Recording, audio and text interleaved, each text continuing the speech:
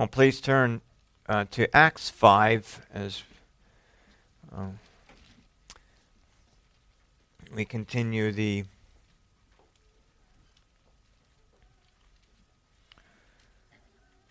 account of their apostles preaching powerfully and performing many signs and wonders and casting out many demons and unclean spirits. We begin at verse 17. Acts 5.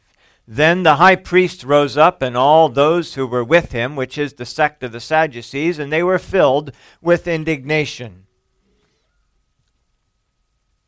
and laid their hands on the apostles and put them in the common prison. But at night an angel of the Lord opened the prison doors and brought them out and said, Go, stand in the temple and speak to the people all the words of this life. And when they heard that, they entered the temple early in the morning and taught.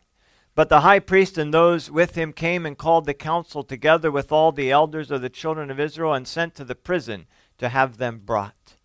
But when the officers came and did not find them in the prison, they returned and reported, saying, Indeed, we found the prison shut securely, and the guards standing outside before the doors, but when we opened them, we found no one inside. Now when the high priest, the captain of the temple, and the chief priests heard these things, they wondered what the outcome would be. So one came and told them, saying, Look, the men whom you put in prison are standing in the temple and teaching the people.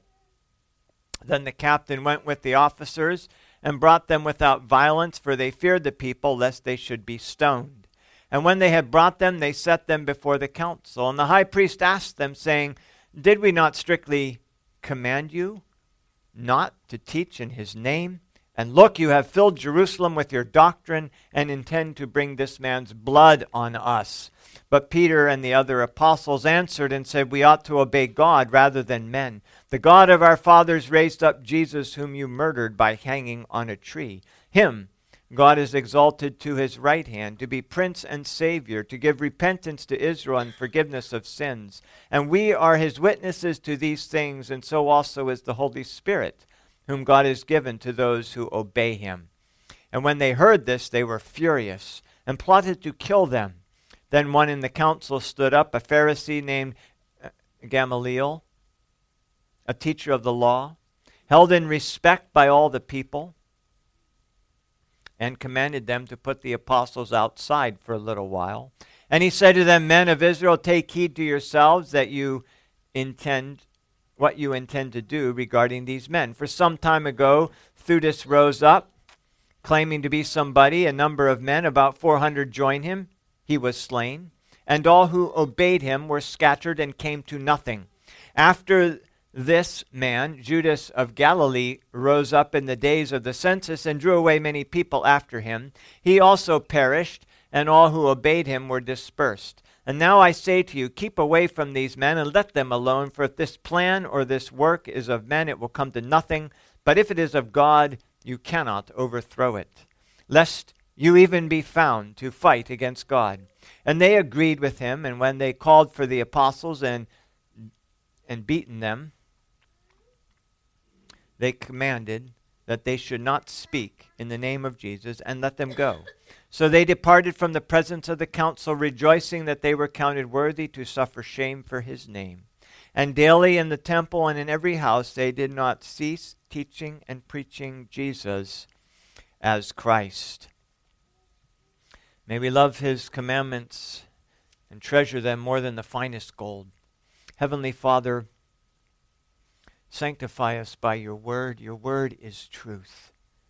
Open our hearts and our minds to hear, to understand, to believe, and to obey all that you teach us in your word. And sanctify my sinful lips to proclaim the riches of your grace. Lord, may you be glorified. In Jesus' name, amen.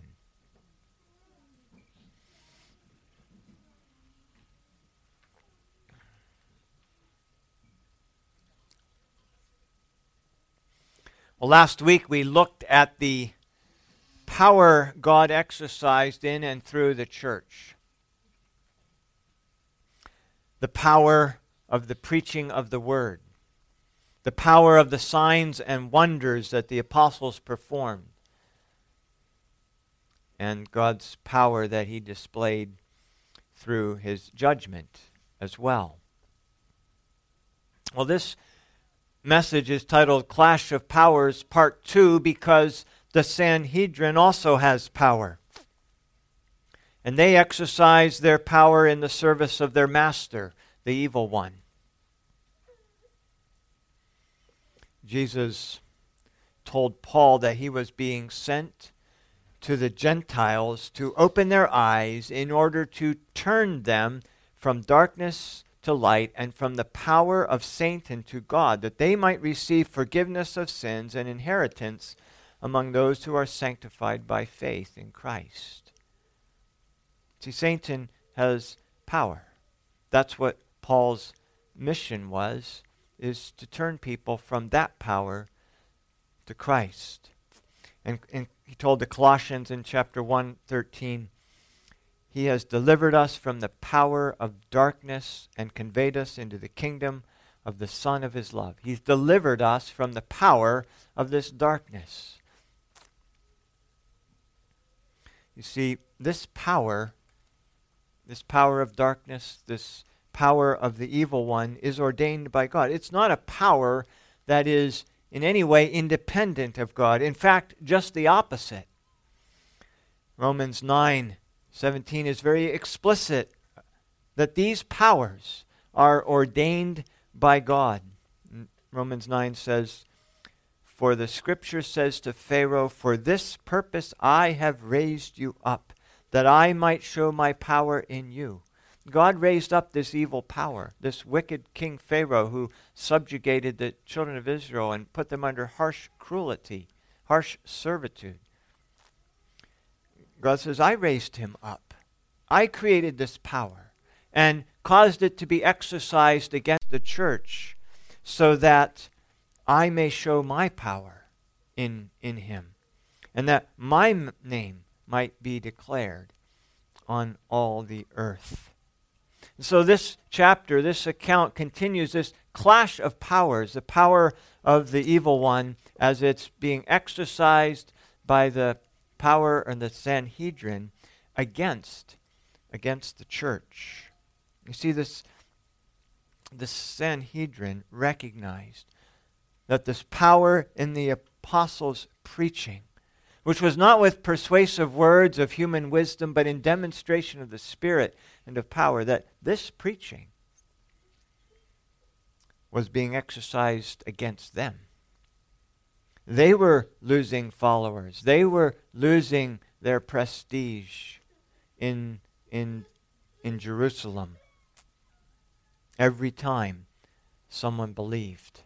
And remember, people are believing in multitudes, by the hundreds and by the thousands. They're coming into the church. See, they recognize that their kingdom was under attack by the work of the apostles, by the preaching of the apostles, by the signs and wonders that they were performing. They realized they weren't able to control the apostles. The apostles weren't falling into line with their ungodly commandments that they had given them in the previous chapter in Acts 4. And that is why they become indignant in verse 17.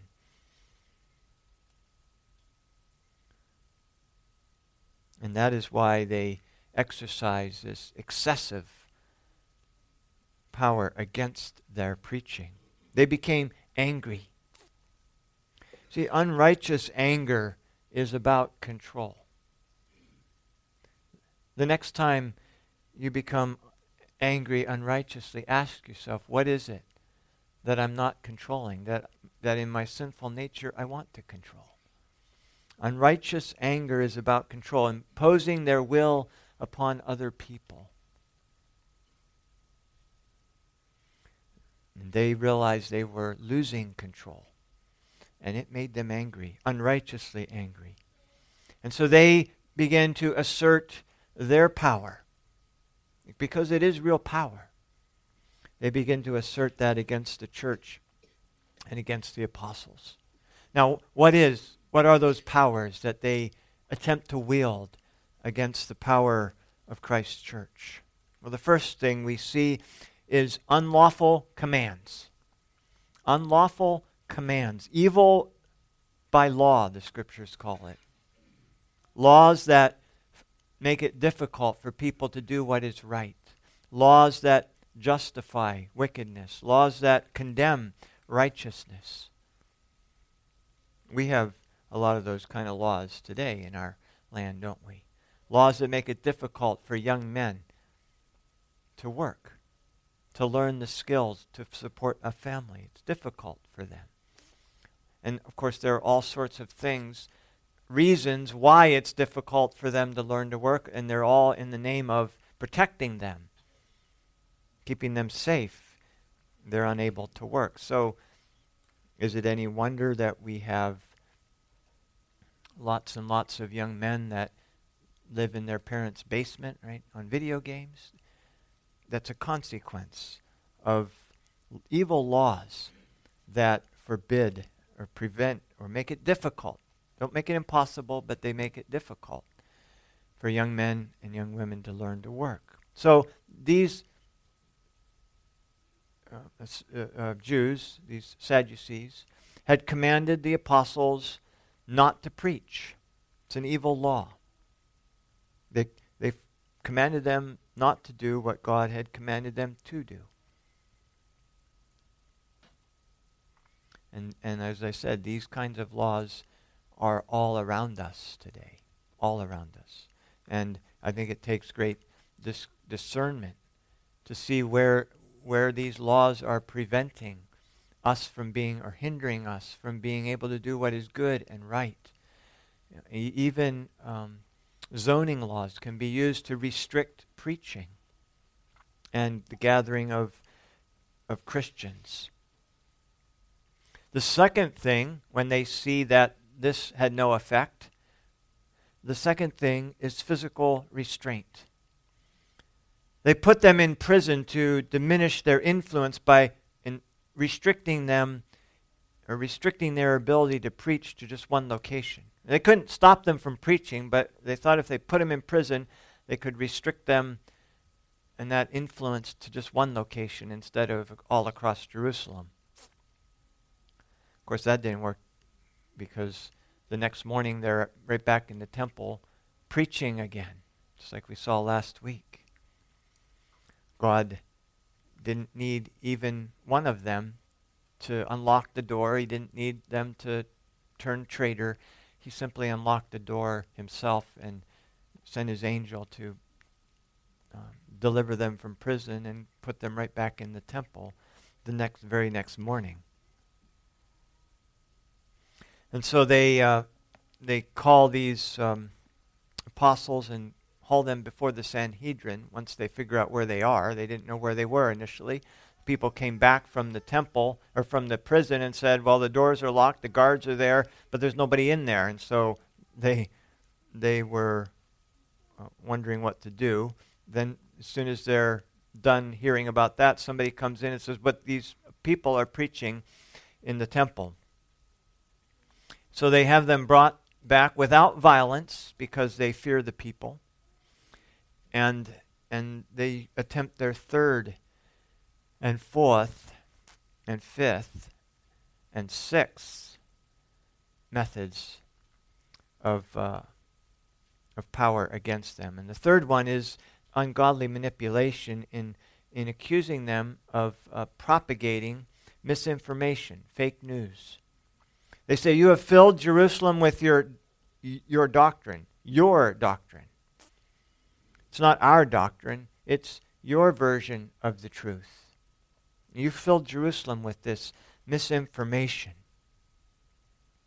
And that's an attempt at ungodly manipulation of them. They also attempt to manipulate them with a false accusation. Their consciences are convicted by Peter's bringing to mind their murder of Jesus Christ And they say, you intend to bring this man's blood on us. That's another example of ungodly manipulation. Actually, the apostles' intentions were the exact opposite of bringing Christ's blood upon their head. Their hope in preaching was that their hearers would be saved from God's wrath, so that Christ's blood would not be on their heads. That was the point of their preaching. And there were, Acts says, many priests that did believe. And Christ's blood was not on their heads. But this is an example of an ungodly manipulation, twisting things, twisting the truth and making a statement in an attempt to discredit, in an attempt to manipulate and put them on the defensive and make them seek to justify what they are doing, make them feel little and make them feel like they're the bad people. In other words, to make them feel like they're the ones doing wrong. The fifth use of power against them was to beat them, physical torture. They beat them probably with a beating with 39 strokes, one less than what the scriptures allowed up to 40 strokes. They used one less so that they would not inadvertently exceed the 40-stroke limit. But these are very painful beatings. And these are the kinds of beatings that can leave people crippled for life. They were carried out with a leather whip, and sometimes when the Romans used it, they would put things in those whips to dig out the flesh. But they beat them. Pain is a very powerful motivator. It can be used for good things to bring attention to something that needs attention in our body. That's the right use of pain, right? If we didn't feel pain, we wouldn't know when things were wrong. So pain, that's not the pain that's wrong. It is a very powerful motivator. It's when it's used to motivate people in the wrong way that it's wrong. And so they use physical torture, beating them in an effort to dissuade them, to break their power, to stop them from preaching. And they even desire to kill the apostles. In their rage, in their uncontrolled, wicked, and unrighteous anger, they wanted to kill the apostles. That's the ultimate power that they have, the power to take a life. Of course, God says, don't fear people that can only take your life. You fear God, who has power over body and soul. But they are, interestingly, prevented from exercising this power by God, who holds all hearts in his hand. And we'll see that in a minute.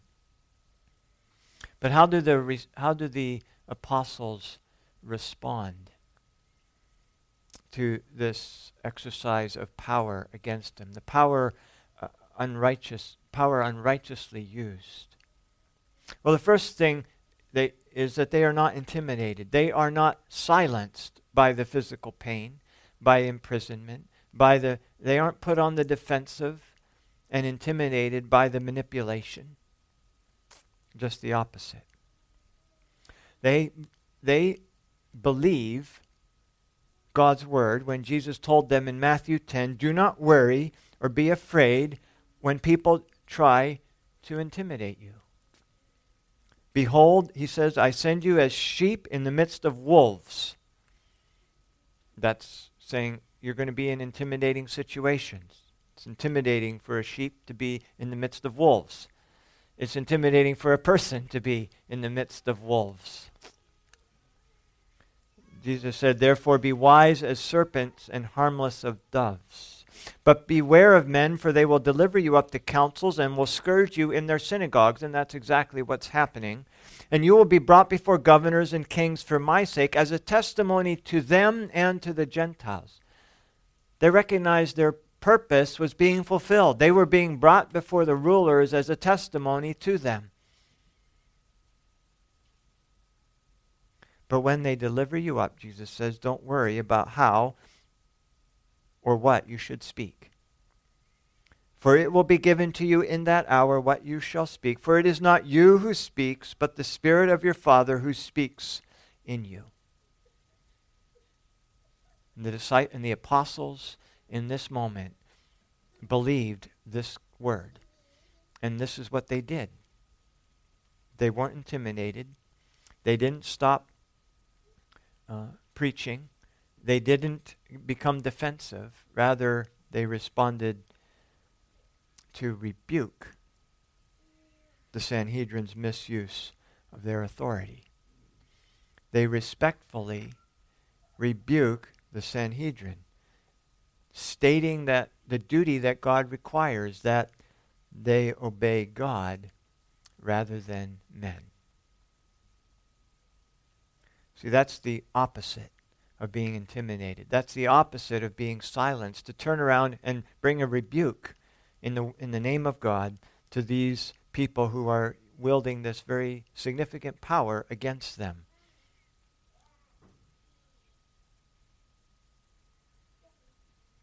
Their rebuke is respectful and it is gentle.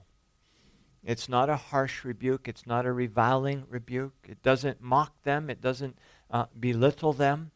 It's not hot-headed. It's not intemperate, as we see many times today. It's a mild rebuke.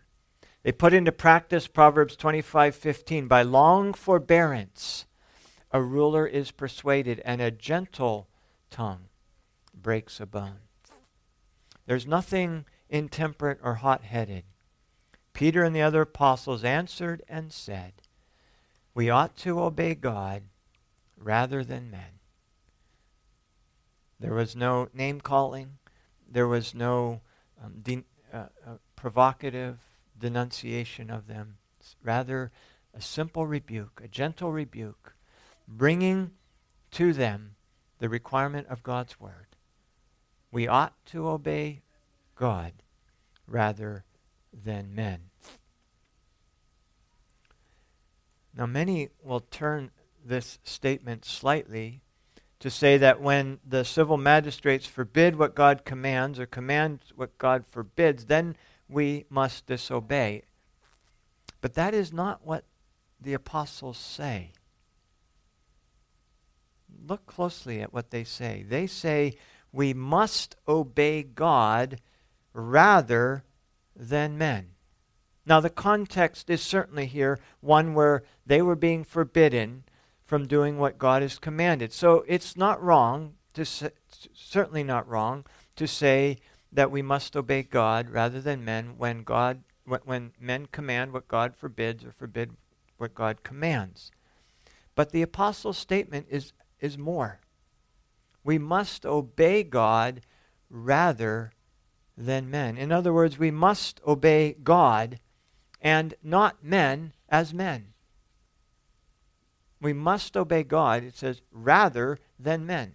There is no qualification put on that you obey God sometimes, or obey men sometimes. Rather, we must obey God rather than men. What they're saying is we must always obey God and never obey men as mere men. They're saying that our obedience must always be to God and never to men.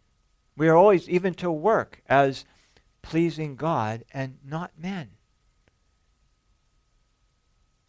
And so we are always to obey God and never to men as men. We obey men only because God commands us to obey men. Our obedience to other men and to other authorities is and flows out of our obedience to God. And when we obey other men and other earthly authorities, and there are other earthly authorities, we are first and foremost obeying God. And that's the only reason we are obeying or ought to obey other men. Our obedience is always in the Lord.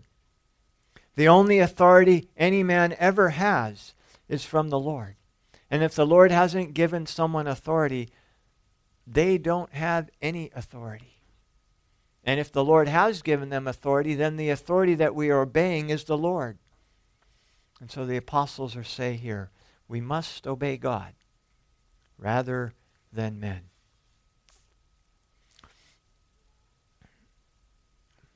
There are many, many, many examples of this principle.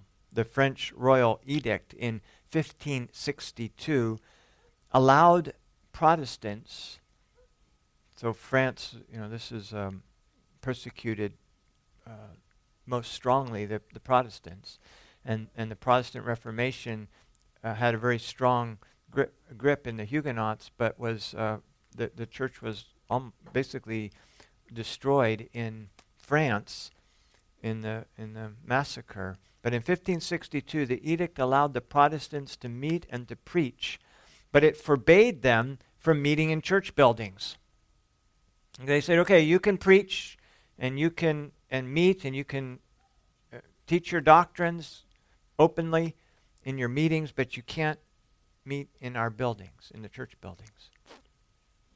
And so the pastors met in the city of Montpellier to discuss how they would respond to this edict. And they sought the advice of Pierre Viret, who recommended that they obey this edict and recognize the right of the civil magistrates to control these buildings.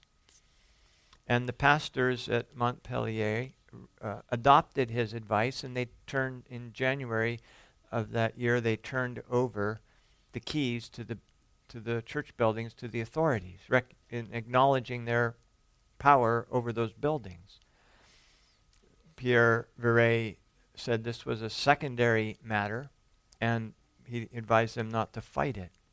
But later, about 5 years later, when the council at Bern tried to regulate what pastors preached on, and when they tried to regulate who was appointed or tried to appoint pastors themselves and remove pastors themselves, and that when they tried to decide who could partake of the Lord's Supper and who couldn't take of the Lord's Supper as civil magistrates, then he strongly protested and he refused to obey or to accept those demands.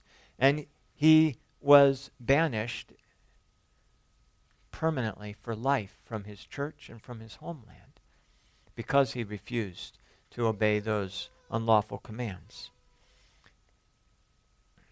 He was seeking to implement, we must obey God rather than men.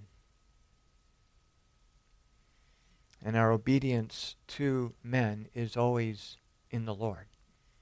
We are obeying men only insofar as they have authority from the Lord to command obedience.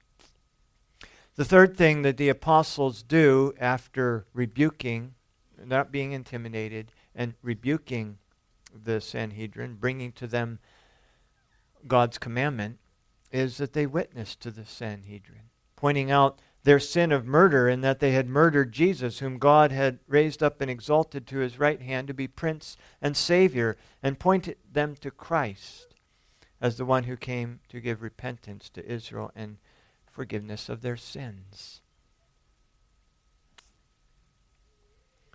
They are appealing to them, to their duty to repent of this sin of murdering their Messiah.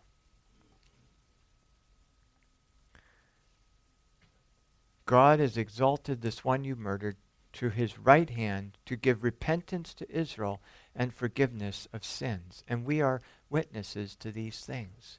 See, this is a very effective method, biblical method, of responding to manipulation. And that's what they were responding to. This manipulation attempted manipulation by the Sanhedrin. They stated what the scriptural command, the duty is, that was applicable in that situation, and they appealed to them to do their duty. In this case, to repent. And through their resistance to the manipulation of the Sanhedrin, God raised up a voice from within the Sanhedrin itself that restrained them from their desire to kill the apostles on the spot. Remember, in fact, it's in the next chapter, they're going to get enraged again because of their inability to control Stephen, and God does not restrain their vengeful and wicked desire to kill Stephen. But in this case, God raises up from within the Sanhedrin a voice to restrain them. Gamaliel offered some advice. He said, after he put them out, which was a wise thing to do in the circumstances, he went into executive session.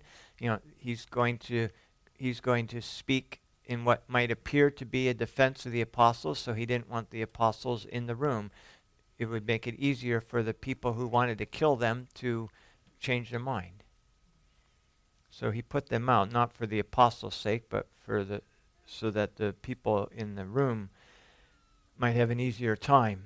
And then he offered this advice that he cited some historical examples of where people rebelled against the Jews, the Sadducean order, and it came to naught, nothing. Their movements died out. And he said, so if this movement is another one of these movements, if it's not of God, it's going to die out. And if it is of God, then you don't want to be found fighting against it. Now that might initially sound like some really good advice. Might sound like maybe wise advice.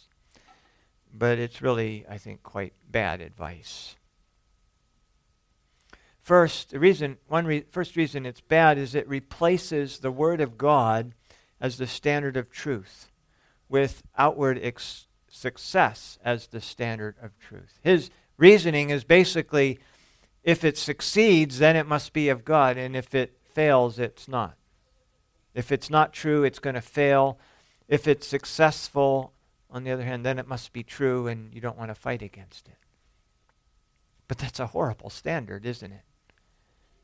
Truth is not determined by apparent success. Truth is not determined by the popularity of something. Lots of things are utterly false that have the outward appearance of success. Lots of things. If we're going to take that measure, then we would say that the truest church is the church with the most number of people. And the churches that have the fewest number of people must not be true churches.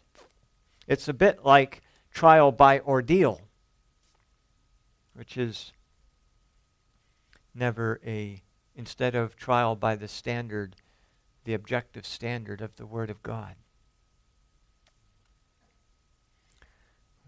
There are many, many examples of righteous men not being outwardly successful, at least as far as they could see.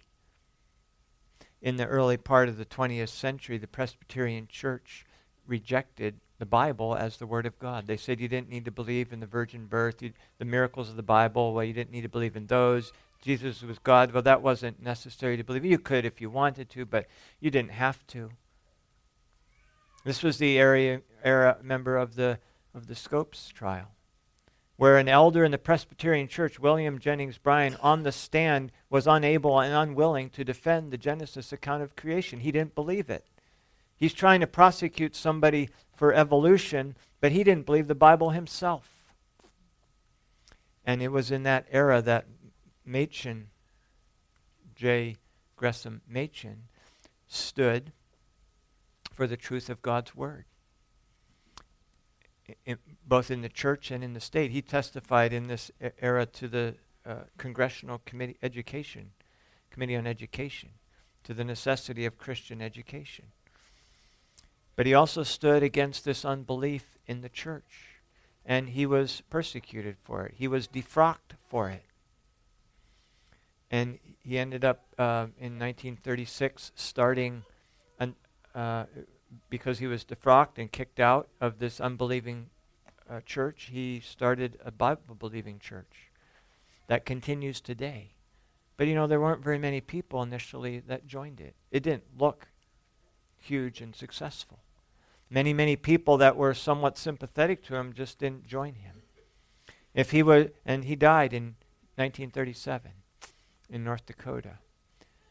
And if you were to look at his life from the human perspective of outward success, you would say, well, maybe he wasn't very successful. But that's not the measure of what's right and wrong. That's not the measure of truth. And because of his stands, there is a faithful church today that exists. And many, many, many people have been saved through that. The second problem with Gamaliel's advice, not just replacing the Word of God as the standard of truth with outward success, but it abdicates their responsibility as the Sanhedrin to judge righteously. This was the highest court of the land. It fell upon them. They were duty bound to judge righteously, to condemn what is wrong and to justify what is right. That's the duty of a court. And instead of determining what is true and false and then acting on it, Gamaliel is proposing that they don't act, that they abdicate their responsibility as a court to make a determination upon are the apostles preaching the truth or are they not preaching the truth. If they are preaching a lie, if they are preaching another gospel, then they are false prophets and they should be executed under their own law. If they are speaking the truth, then they ought to repent and believe. And see, his counsel is to completely abdicate as the court. If it's true, they should have supported the apostles. If it's false, they should have suppressed it and used their power justly. Thirdly, this is the kind of advice that's wrong with our politics today. It's based on expediency and compromise. What's expedient? What's most convenient? He's speaking from a point of expediency. If we kill these apostles, we're going to have a problem on our hands because there's a crowd out there that really likes them. And they have influence and they have power, and there's power in numbers. I mean, remember, the Sanhedrin didn't take these apostles with violence because they feared the people. And so Gamaliel he's not bringing wisdom at all to this. He's bringing expediency. It's not expedient to kill them right now because we don't have the people with us. And if we do this, we're going to be unpopular. Then I'm going to have to be unpopular. When I walk down the street, people aren't going to respect me because I partook in this. So what he's advising, it's not wisdom, it's expediency, it's compromise. If these apostles are in error, they're compromising with error. If they're speaking the truth, then they're not believing the truth. See, that's where expediency and compromise lead you. And that's what we have too much of today. Expediency and compromise. Because people are unwilling to take an unpopular stand. If these apostles were wrong, they ought to have been willing to take an unpopular stand with the people and do what was just. But they chose expediency.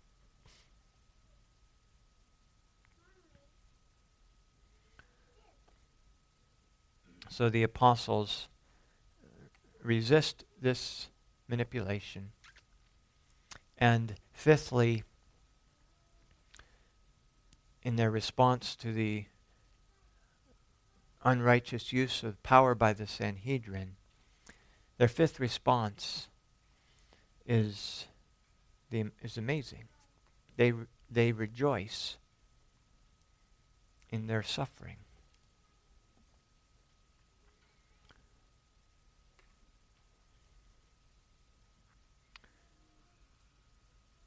When they had beaten them and let them go, they departed from the presence of the council, rejoicing that they were counted worthy to suffer shame for his name.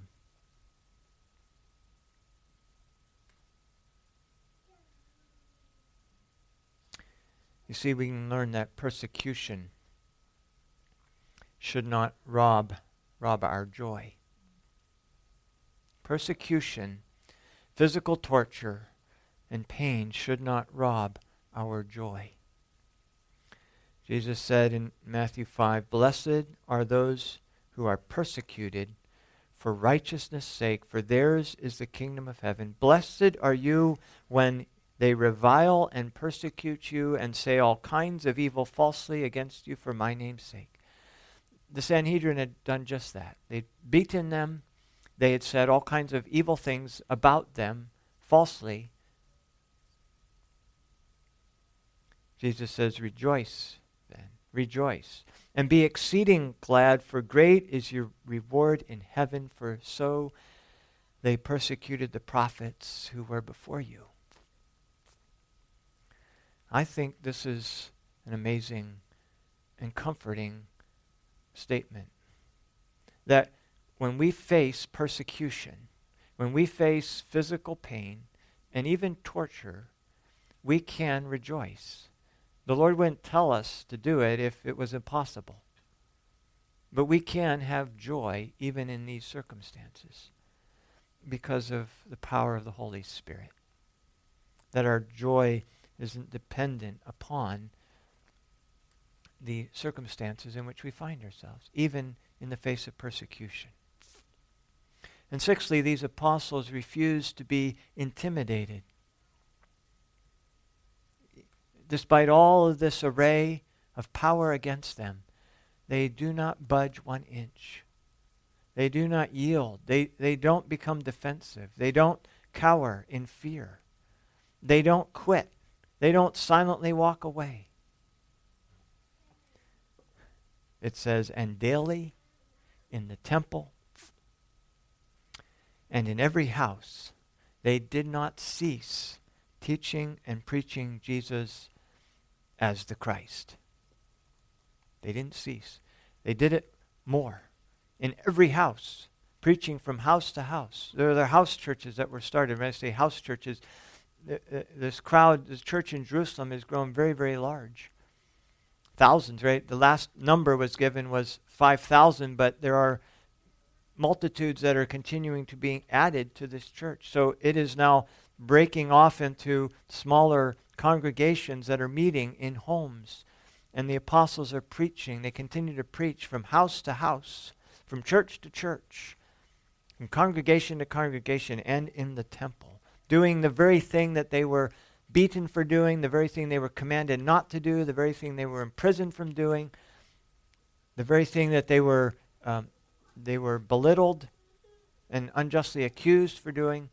They continue to do. They are not in the least intimidated.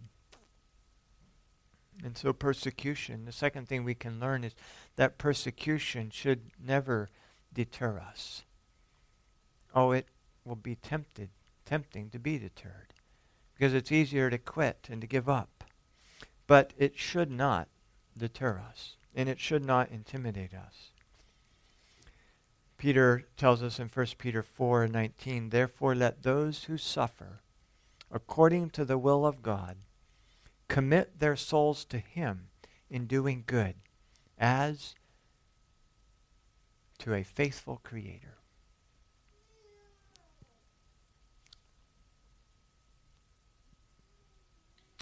Persecution should not discourage us. It should be a cause for rejoicing. And we can't do that in our own strength. It's not a matter of, well, you just need to buck up and do. That's totally contrary to everything in our human nature.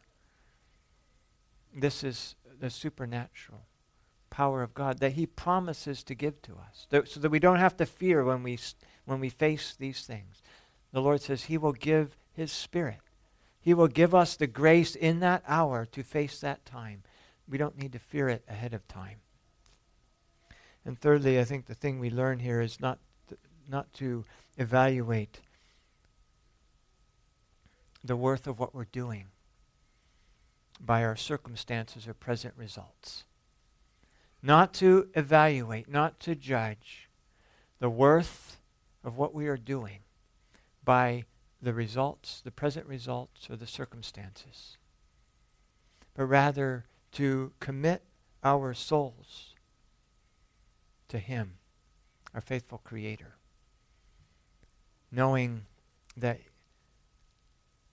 he has a purpose and a plan that is far bigger than anything we might be able to see in our lifetime or even experience.